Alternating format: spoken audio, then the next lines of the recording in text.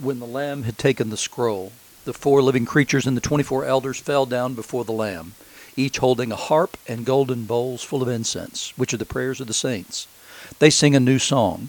You are worthy to take the scroll and to open its seals, for you were slaughtered, and by your blood you ransomed for God saints from every nation and tribe and language and people. You have made them to be a kingdom and priests serving our God, and they will reign on the earth. Then I looked, and I heard the voice of many angels surrounding the throne and the living creatures and the elders.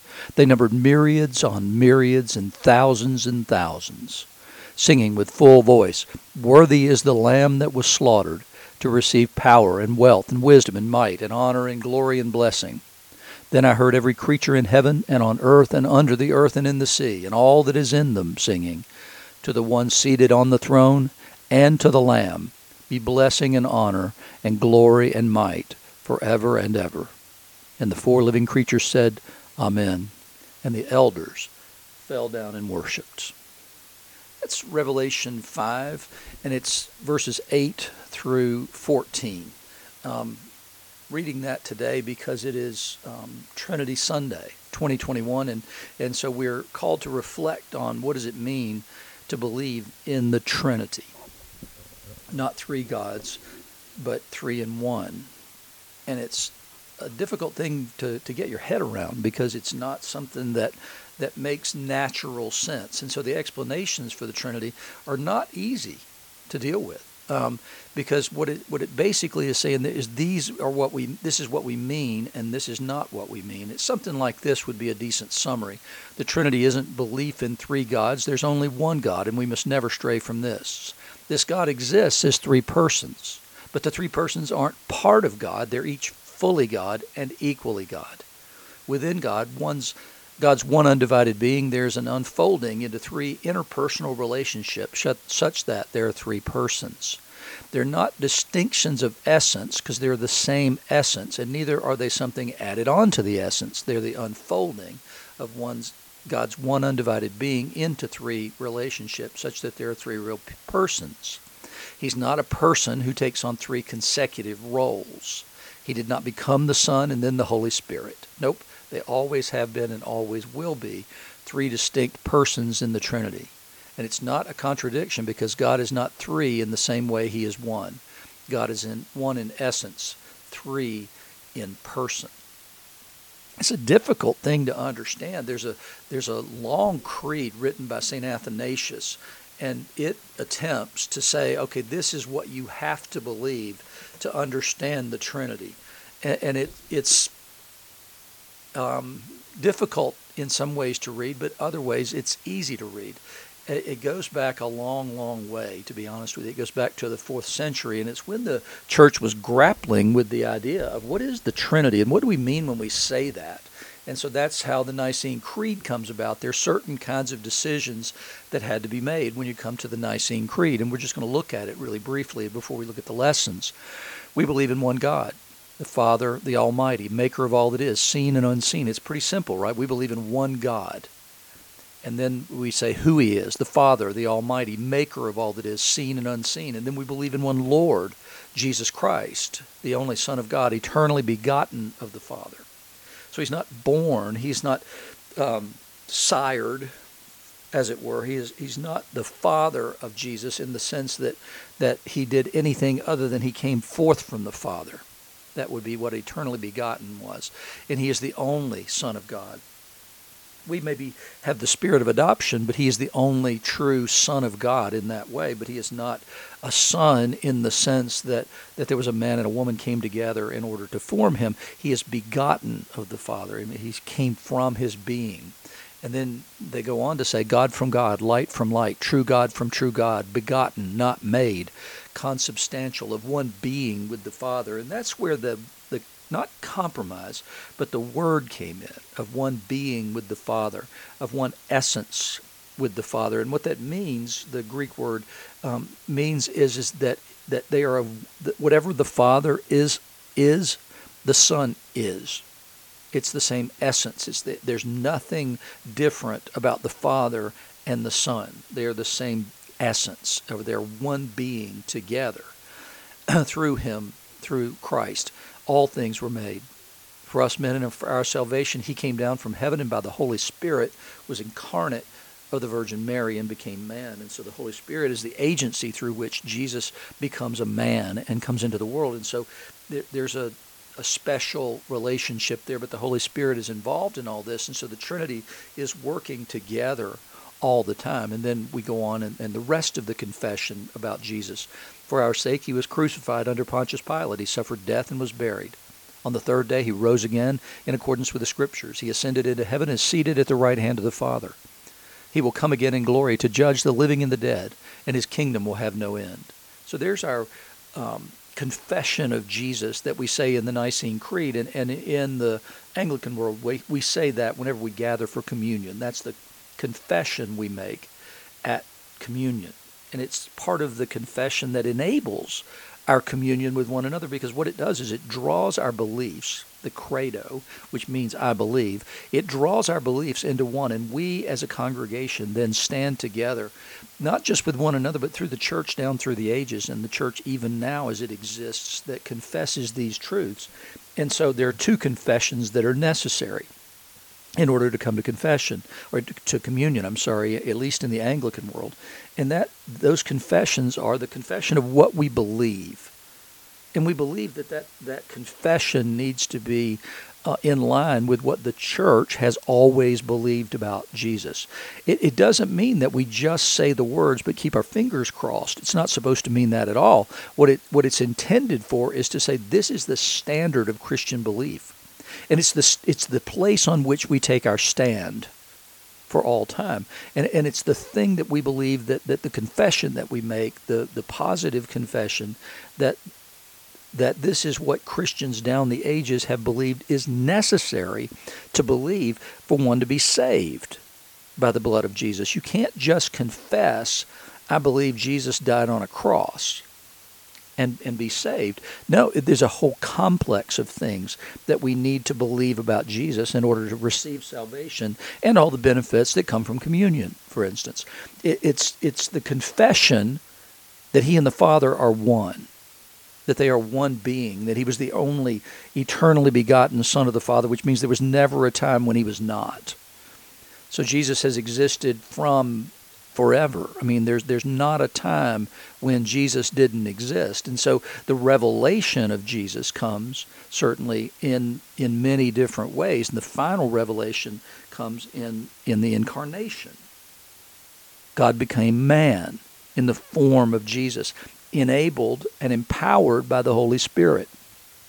And so when we make our confession, we confess all these things about Jesus, that his death had meaning, that it was the atoning sacrifice, that he took on our sins in order that we might take on his righteousness, and in order that we might have what Paul says is the spirit of adoption, crying out, Abba, Father. It's what enables us to move from being creatures to children. We're a special kind of creature because we were created in his image, and he breathed the spirit of life into us, and that we might have a relationship with him. But still, we are not children of God until we make this confession, until we understand and believe these things about Jesus, all these things, that his crucifixion was the death of sin in me, the death of judgment in me, and that when he died, I too am considered dead, and then raised with him in baptism to new life. And it's intended to be a new life. It's intended to be a radical break with the old life, the life of the flesh. Now we're to live a life of the Spirit, because God gives his indwelling Spirit, his own being, in us, in order that we might become more like him, in order that we might continue every single day of our lives to desire to become more and more like him through the example that we have of his Son, Jesus, who is the eternally begotten one of the Father. And then after the crucifixion, we believe in the bodily resurrection of the dead. We believe that Jesus was bodily resurrected from the dead by the power of the Holy Spirit 3 days after the crucifixion. And then 40 days later, he ascended, rose to the right hand of God, And we believe that the scriptures in Revelation 5 give us a true and accurate testimony of what happens when Jesus passes through the clouds and into the heavens. That he comes before the throne and appears as a lamb looking like it was slain. And then that lamb then takes the scroll of judgment, the scroll of revelation, from the one seated on the throne, who is obviously the Father. And then what we see in that passage that I read at the beginning is the worship of heaven now sees these two as equally deserving of worship. And then 10 days after that, from human times, what we see is the outpouring of the Holy Spirit, the Spirit Jesus had promised, the Paraclete, the Helper, the one that would lead us into all truth after he had gone. And so now we have, and we live in the age of the Spirit. We live after the age of the revelation of Jesus in the flesh. Now we live in the age of the Spirit. And so we say we believe in the Holy Spirit, the Lord, the giver of life, who proceeds from the Father and the Son. And with the Father and the Son, he is worshipped and glorified. Well, you can only worship and glorify him if he is one with the Father and the Son. Now, there's some controversy, and has been for over 1,000 years, about this whole who proceeds from the Father and the Son. What does that mean? And so in the Western Church, we confess that there's a dual procession, that he comes from the Father and the Son. In the Eastern Church, there's only the confession that he proceeds from the Father, because they see that all things proceed from the Father. And so we have a Trinitarian discussion, let's say, or disagreement about language there. And it's not surprising we would have human disagreements about language. I don't doubt that we ultimately mean the same thing, but what we need is some way of reconciling those statements. And so what do we mean by that? Do we mean that there's somehow or another it proceeds from two different places, or do we mean that there's sort of a 1, 2, 3 kind of a thing? It's no, because the Spirit has always been present. The Spirit was given in the Old Testament to those who had specific tasks to do. And so we can see the coming of the Spirit on those in that way. In the Old Testament, there's a Spirit given to somebody to accomplish a particular task, whether that's a prophetic task, a leadership task, or even the people who made the accoutrement for the temple, because it says they were given the Spirit of God. And so what is the point and the purpose of the Spirit of God in the Old Testament, and is it there? And yes, we see when Jethro comes in Exodus and comes and says to his son-in-law Moses that this is not good. You're causing everybody to line up every single day and come to you for judgment in their disputes. No. What you need to do is deputize some people. And so what they did was they raised up 70 elders, and some of the Spirit that was on Moses was taken and given to them. So what we see in the Old Testament is this purposeful, intentional, and not often giving of the Holy Spirit to people to accomplish tasks the Lord has set out, things that he needed done his way. And so he gives us measures of the Spirit there. In the New Testament, we see Jesus in the Gospels promising to give the Spirit to his disciples. And then the first day of resurrection, when he appears to them behind the locked doors, absent Thomas and Judas, what he does is he breathes on them and says, receive the Spirit. But then he tells them to wait until they're clothed with power from on high. And then we get what we had last week, which is the outpouring of the Spirit on the day of Pentecost. And then what we see throughout the book of Acts, and what we see in the epistles of Paul particularly, is the work of the Holy Spirit, the continuing work of the Holy Spirit in forming and growing God's church on the earth. And do we believe in the continuing presence and action of the Holy Spirit today? Do we believe it in the same way? That becomes one of the huge disagreements in Christianity. Is do we believe in the present day working of the gifts of the Holy Spirit, or do we not? Do we believe there's still prophets? Do we believe there's still tongues? Do we believe there's still those gifts operating in the church today? And so that's just a question within the church. If we believe in the present action of those gifts, or if we don't believe in the present action of those gifts. I do. I personally do. I've seen healings. I've been involved in things. I've listened to prophetic words. I've received prophetic words. I know what these things look like, and I believe in the gift of tongues. I believe in the interpretation of tongues as well. I believe in all those things. And I believe the church needs those things, to be perfectly honest with you. I believe that church needs the power of the Holy Spirit.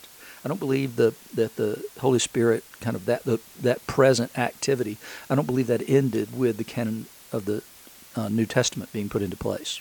I believe there's more than that. And so that just means that I believe things that some people don't believe, but I've seen these things. And that's the reason that I give testimony to them, is because I've seen these things and I've been around them and I've experienced them. And so when we confess, though, that we believe in the Holy Spirit, the Lord, the giver of life, who proceeds from the Father and the Son, who is worshipped and glorified with the Father and the Son, then we're confessing the Trinity. We're completing our confession. We're saying that he has also spoken through the prophets. In other words, we're laying hands on the Bible, too, and on those prophets who prophesied to Jesus and about Jesus, and who prophesied about a great many other things. And then we say we believe in the one holy Catholic and Apostolic Church. Well, if we can believe in one holy Catholic and Apostolic Church, we can certainly believe that there are not three gods, but they are three in one. We have one God with three, not manifestations, that's not right, three different persons. And so if anybody could look at the church right now and say, I believe in one holy Catholic and Apostolic Church, well, you have a good imagination. But you have the right imagination, because the reality is that it's the Spirit that pulls us all into one, whether we're in different denominations, whether we worship together, and in many cases, whether we disagree with each other over certain things. We're still one holy Catholic and Apostolic Church because of this confession, because we agree on that confession of the Trinity and the work of each person of the Trinity. And that they're all coordinated one with another. And so we believe in the economic Trinity, which means that each has a role and does a thing. And so, but it doesn't mean that they're not in perfect harmony with one another. Jesus doesn't do something, he says, unless he sees the Father doing it. And the Spirit's going to lead us into that same kind of life and experience of walking with him, is the promise that Jesus makes. And we see in the first lesson today, which is Isaiah 6, 1-8, and I'm not going to spend a huge amount of time in these lessons today, per se. Not that they're unimportant, but that the doctrine is a little more easily seen if we talk about it directly rather than sort of indirectly through this. Because in the Isaiah passage, what we see is that Isaiah is in the temple. And it's the year that King Uzziah died, and he sees the Lord sitting on a throne, high and lifted up, and the train of his robe filled the temple. And then above him were the seraphim, and one called to another and said, Holy, holy, holy is the Lord of hosts. The whole earth is full of his glory. And then the foundations of the threshold shook at the voice of him who called, and the house was filled with smoke. And I said, Woe is me, for I'm lost. For I'm a man of unclean lips, and dwell in the midst of a people of unclean lips, for my eyes have seen the King, the Lord of hosts. We can talk about God's holiness all we like, but what Isaiah is saying here is, I've seen it with my own eyes, and when I saw that, I realized what kind of man I am. I'm a man of unclean lips, living among a people of unclean lips. However good a man I thought I might be before I walked in here today, I don't think that anymore, because I don't compare myself to people anymore. I'm now comparing myself to holiness, to God himself. And woe is me. Will I live and survive this encounter, which is exactly the experience the Israelites had at the foot of Mount Sinai, and exactly the reason they told Moses, hey, we've heard enough. Why don't you go up there and be our representative from now on? You speak to him. We'll just do whatever he says, but you speak to him. And it's the greatness of God, but the holiness of God that shines through in this. And at that point, Isaiah is undone because of what he's seen and because of the holiness of God. And then one of the seraphim flew to me, having in his hand a burning coal that he had taken with tongs from the altar, and he touched my mouth and said, Behold, this has touched your lips. Your guilt is taken away and your sin is atoned for. Really? Really? Because the hot coal touched his lips? His guilt is taken away and his sin is atoned for? Is it that easy? Really? It's from the altar. What it would represent them was that it's coming from the sacrificial altar or the altar of incense. And so he has touched his lips. And why did it touch his lips? Because he said, I'm a man of unclean lips. And so the sin that he confessed is taken away and atoned for at that time. And then I heard the voice of the Lord saying, "Whom shall I send? Who will go for us?" And then I said, "Here am I, send me." And so that last pronoun in the question is, who will go for us? Whom shall I send, and who will go for us? Is that just linking together the seraphim and him? Are they sending, or is somebody else sending? No, it's not the angels who send human beings to do things. It's God himself, God alone, who sends people to do things. And so we get somewhat of a clue there when he says, "Who will go for us?" And then Isaiah says, "Here am I, send me." And why is it important that he recognize that his lips are unclean? And why is it important that his lips be cleansed? And it's because that is the role of the prophet, then, is going to be able to speak truth to people for God. And so the power of the Holy Spirit is going to come upon him. And so his lips needed to be made clean in order that he might proclaim that message. James says the same thing. Right? James talks about the tongue and taming the tongue and how the tongue can and should be used versus how it actually is used. And I've mentioned this before, and I've never done a full series on it, which I should probably, and that has to do with this sin of leprosy. And you probably just raised your eyebrows when I said that and said, "Well, you mean sin of leprosy?" Well, that's the point. And the point in the Old Testament and the way that Jews understand leprosy in the Bible is different from what we know today as Hansen's disease. It's a totally different thing, according to the rabbis, and always has been. It's a sin of speech. It's the sin. I mean, remember the first person who gets leprosy, right? Is Miriam.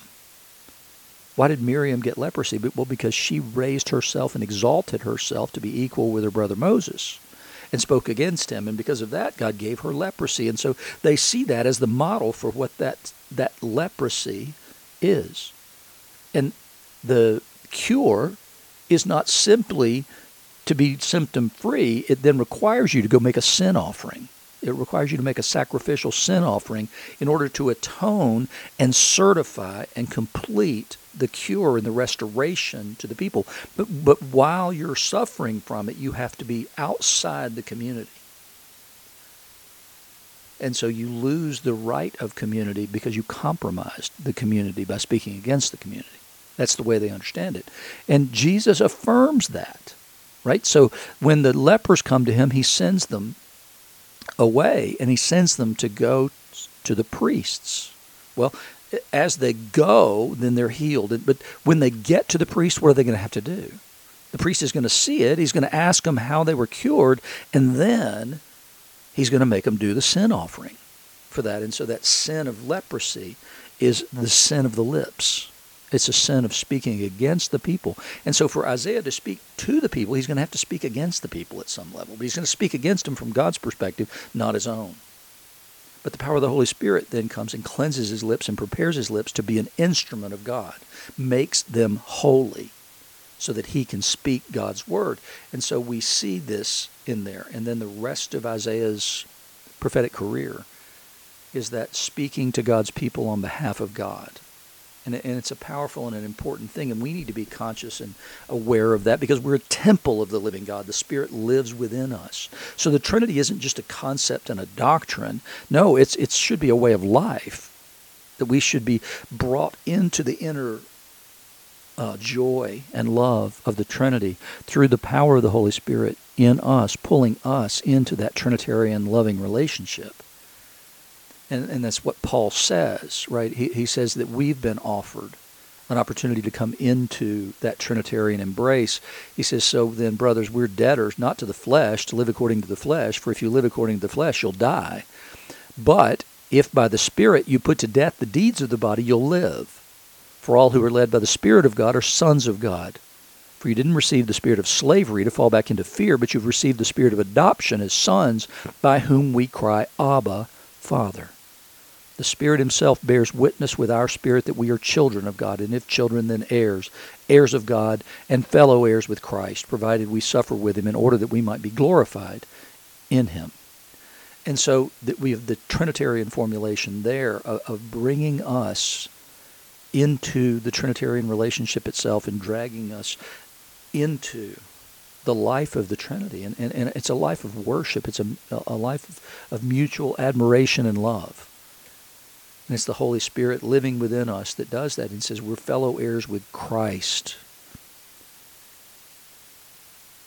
who is our Savior, who is also God himself. And so the Trinity itself invites us, pulls us into that relationship and makes us whole. And it's intended, Paul says, to make us new. But if by the Spirit, you put to death the deeds of the body, you will live. And so the Spirit's intended to come and take over to the extent we allow it.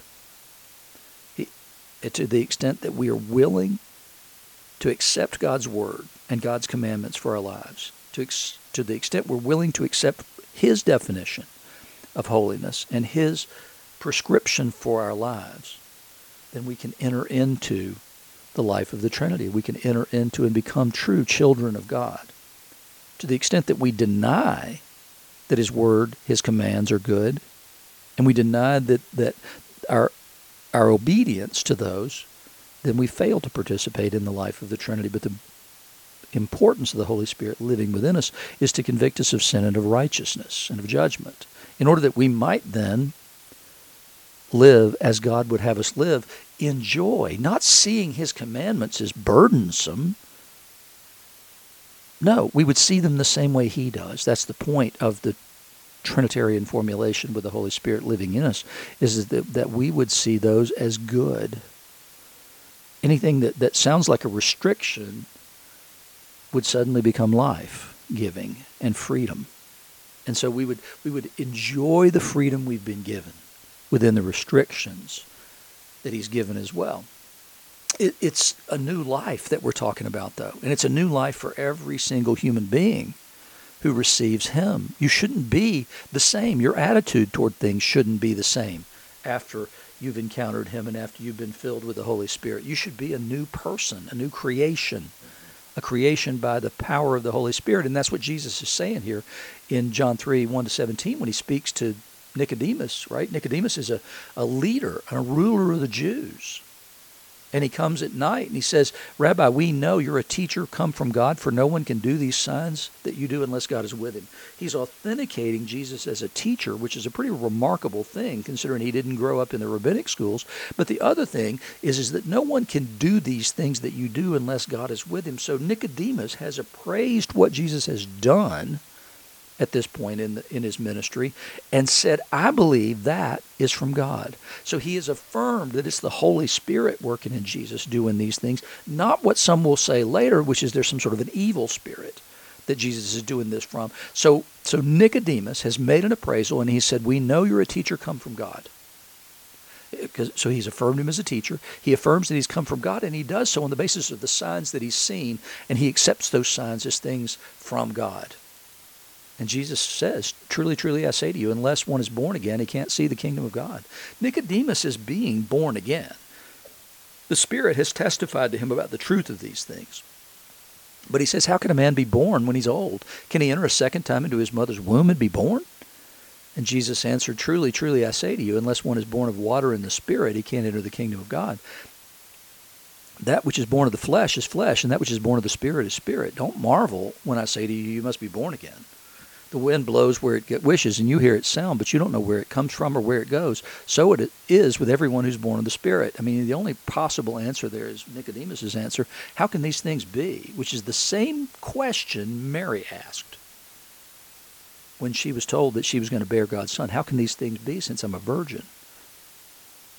So she pondered those things. Nicodemus is pondering the same thing. And again, it's birth. This mysterious birth that's baffling to him in the same way that the mysterious birth of Jesus was baffling to Mary. Because these things don't make any sense. There's no predicate for this. We don't understand, based on our reading of Scripture, we don't understand what in the world you're talking about here. But Jesus is talking about being born of water and the Spirit. He's talking about baptism, and then the baptism of the Holy Spirit as well. He says, unless you have both those things, then you can't get in. And you're not going to see this thing. But then he talks about being born of the flesh. And so Well, Nicodemus says, I think I got in by being born of the flesh, right? I think I got in by being part of the covenant community. And Jesus says, no, it's a totally different thing. You got to be born again, Nicodemus.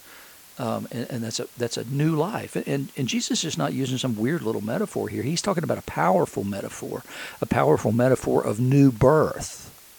You can't and shouldn't be the same person you were before.